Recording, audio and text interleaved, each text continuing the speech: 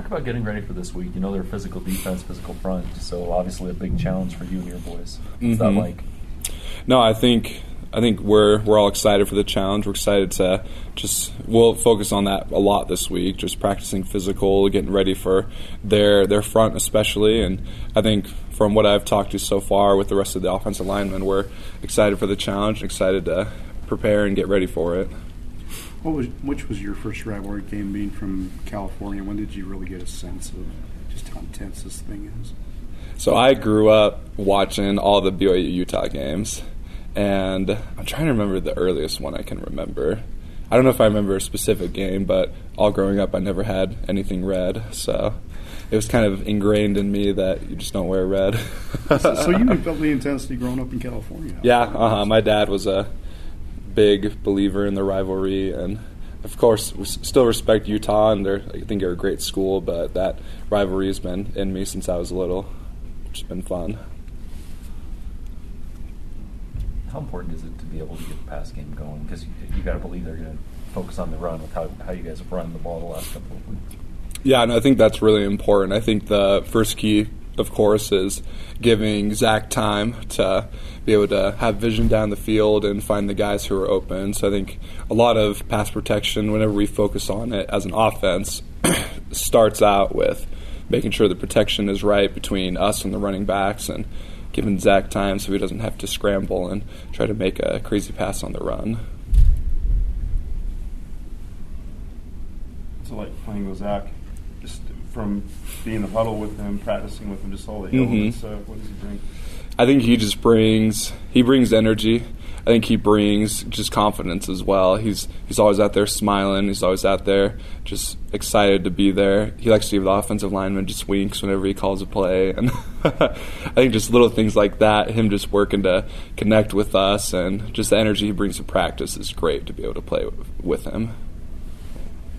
How do you explain that close game phenomenon with Utah? Even when one team maybe has been really better, they're still really close. Yeah, I think it's just the tradition of the rivalry.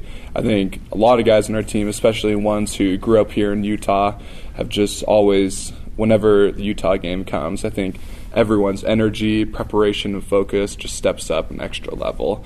I think that's true on both sides, just whenever BYU and Utah plays. That's why I think that it's always just such a close game. Is it difficult to keep the emotions in check more than a normal game?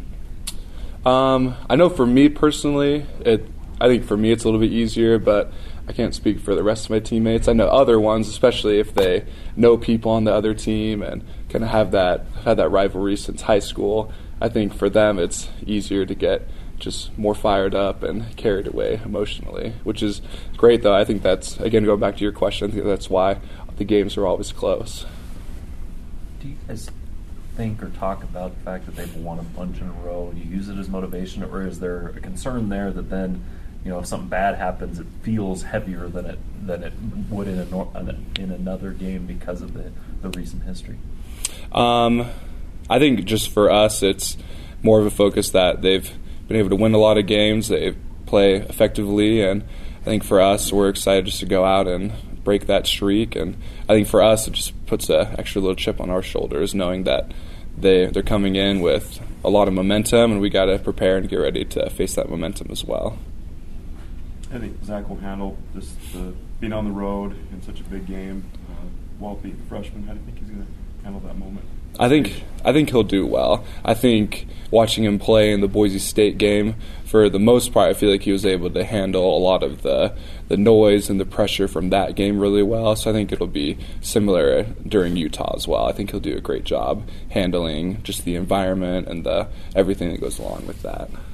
It was cold and slippery last week. The forecast at the moment says it might be rainy or snowy for the game this week. Okay. Do you care as an offensive lineman? I mean, a lot of times those turn into really grinded out type of games if it's really wet and slick. So I feel like it mainly affects the running backs and receivers more. For us, as long as you just take short steps, for the most part, you're pretty good.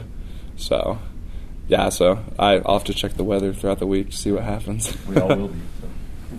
Is Zach getting razzed at all this week? Obviously, with his his upbringing and background with being a Utah fan growing up. Are you guys giving him any flack this week with it being a game against Utah? I haven't heard of anything yet. I'm sure some guys have. It may come up in meetings today, so we'll see. He's always good about handling that stuff, though. You guys clinched bowl eligibility last week. Obviously, that 6-win benchmark, and you've talked about it before about how important it is to get back to a bowl game. Yeah. Does it help going into this week now having that off your shoulders as well, so that you can focus 100% on Utah and Utah only? Yeah, no, I think just being able to reach 6 wins, just being able to put that behind us is nice, and I think it will help moving forward to get ready for Utah, just knowing that we can just go out there and focus 100% just on beating them.